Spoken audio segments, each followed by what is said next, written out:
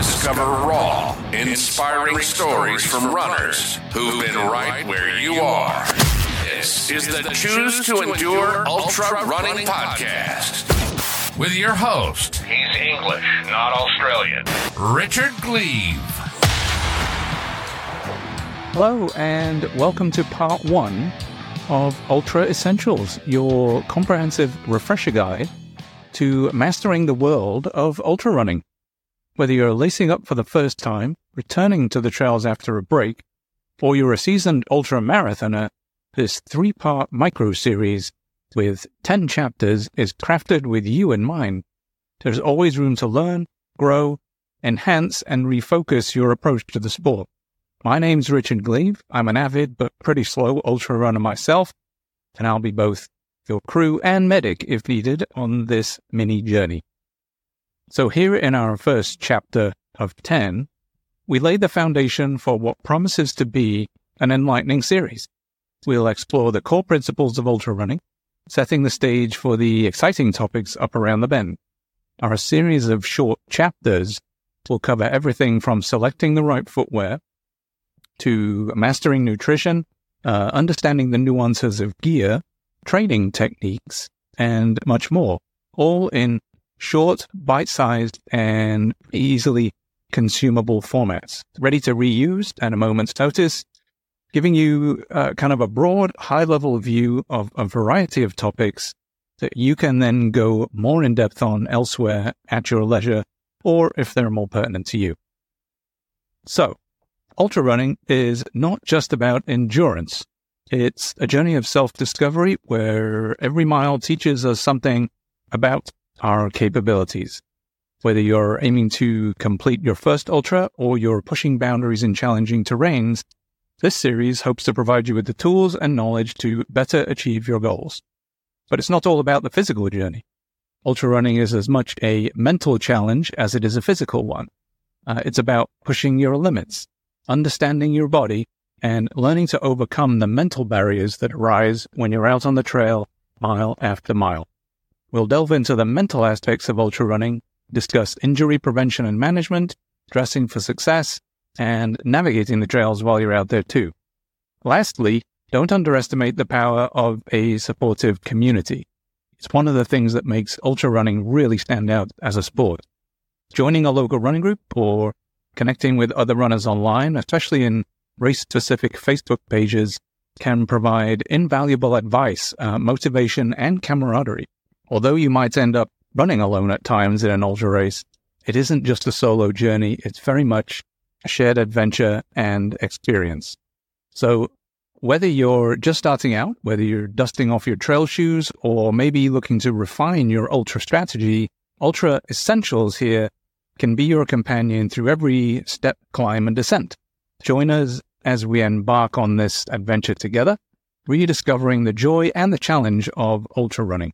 Stay tuned here for Chapter 2 coming up, where we kick things off in earnest by diving into choosing the right footwear, where we'll unravel the mystery of selecting the perfect shoes for your ultra journey, which is a decision, let's face it, that could make or break your experience.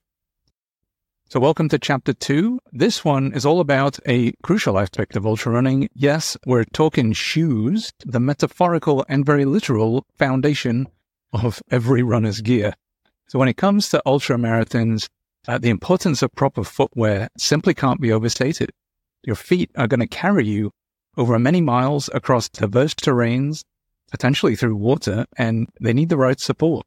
The wrong shoes can lead not just to discomfort, but injuries, blisters, and potentially a ruined race experience, which no one wants. So let's start with terrain. The kind of trails you'll be running on should heavily influence your shoe choice. For rocky and technical terrain, you're going to need shoes with good grip and pretty sturdy protection. For softer, muddy trails, look for shoes with deep lugs that provide a bunch of traction. If you're running on non-technical trails like crushed granite, you might look for a pair with a really good amount of cushion. And if you're running on a mix of terrains, find a versatile hybrid pair that offers a balance of features. It's not uncommon to wear multiple shoes to account for changes of terrain throughout a single race either, so don't be afraid to mix and match as necessary. Fit is also paramount. You'll want a shoe that's snug but not tight. Remember, your feet are going to swell on long runs, so leave a thumb's width of space in the toe box. Literally, put a thumb horizontally at the end of your shoe where your big toe is, and make sure you have the appropriate room. The heel should be secure with minimal slippage. You definitely don't want that sliding up and down and rubbing. And the midfoot should be comfortable but firmly held, not too tight. A good fit means less risk of blisters and more comfort out on the trail. Cushioning and support are next on the checklist. Ultra distances mean you're going to need extra cushioning to absorb the impact over time. But like anything, it's a balancing act. Too much cushioning can reduce trail feel and increase the risk of rolling ankles since you're going to be sitting up high, and too little might not provide enough protection underfoot, and your feet may well get extra sore. So depending on your running style and preference, find a shoe that gives you the right amount of cushioning while still allowing for ground feel. And this, again, may change on a race-by-race basis. Let's not forget about support either. Your shoes should support your natural gait. Some runners need more arch support, while others need a neutral shoe. It's not one size fits all, so consider going to a local running store or trail running store if you have one, and getting a gait analysis done. That could prove really handy over time. And then finally, when should you replace your running shoes? Well, generally between 300 to 500 miles is a good rule of thumb, but pay attention to signs of wear like diminished cushioning, worn threads, or any discomfort you might be having, especially in hips or knees like me. Remember, your shoes are your primary tool, so make sure to keep them in top condition. That's a wrap for today's crash course on footwear.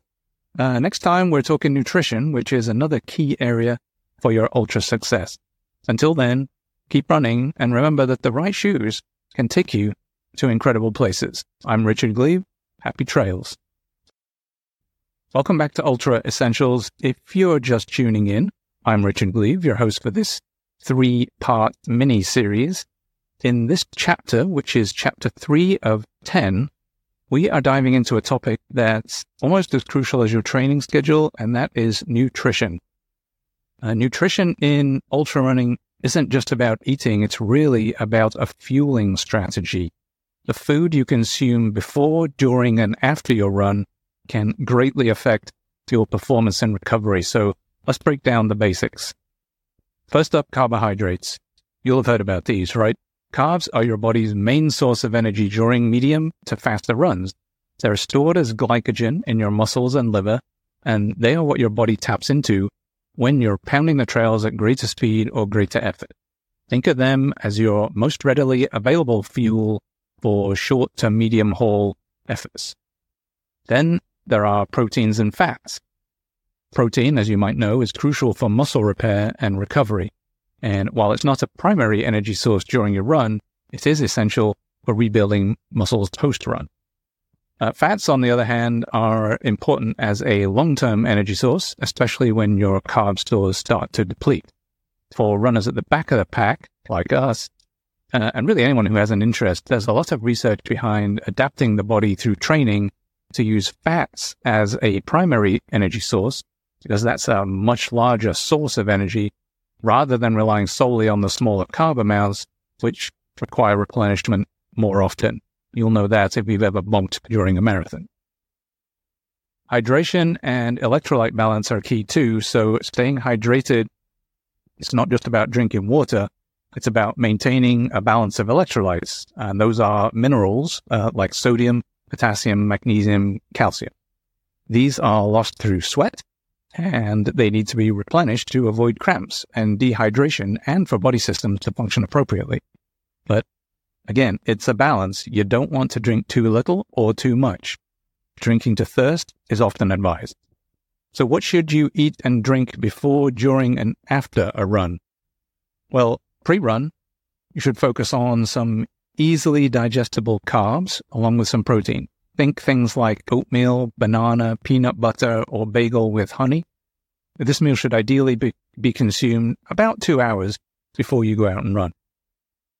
Then during the run, your main focus is carbs and hydration.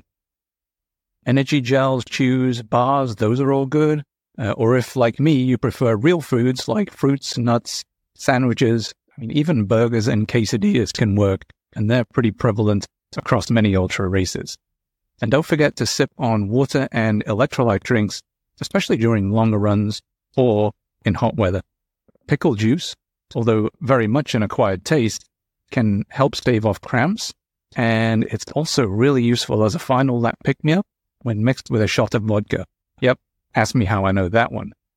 Post-run nutrition, that's all about recovery. Aim for a good mix of carbs to replenish those stores and protein to rebuild muscle within 30 minutes to an hour or so after your run.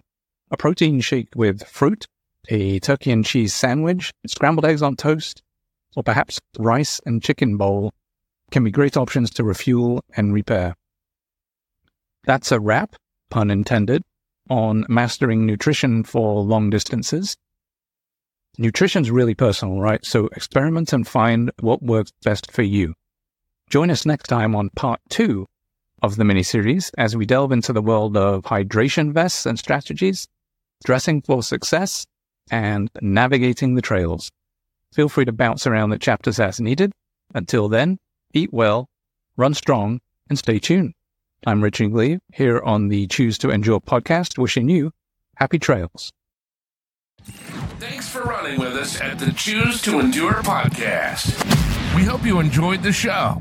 We had a blast. If you did, make sure to like, rate, and review. And we'll be back soon. Keep racking up the miles and the stories, and we'll catch you at the next trailhead. Until then, remember to run long, run strong.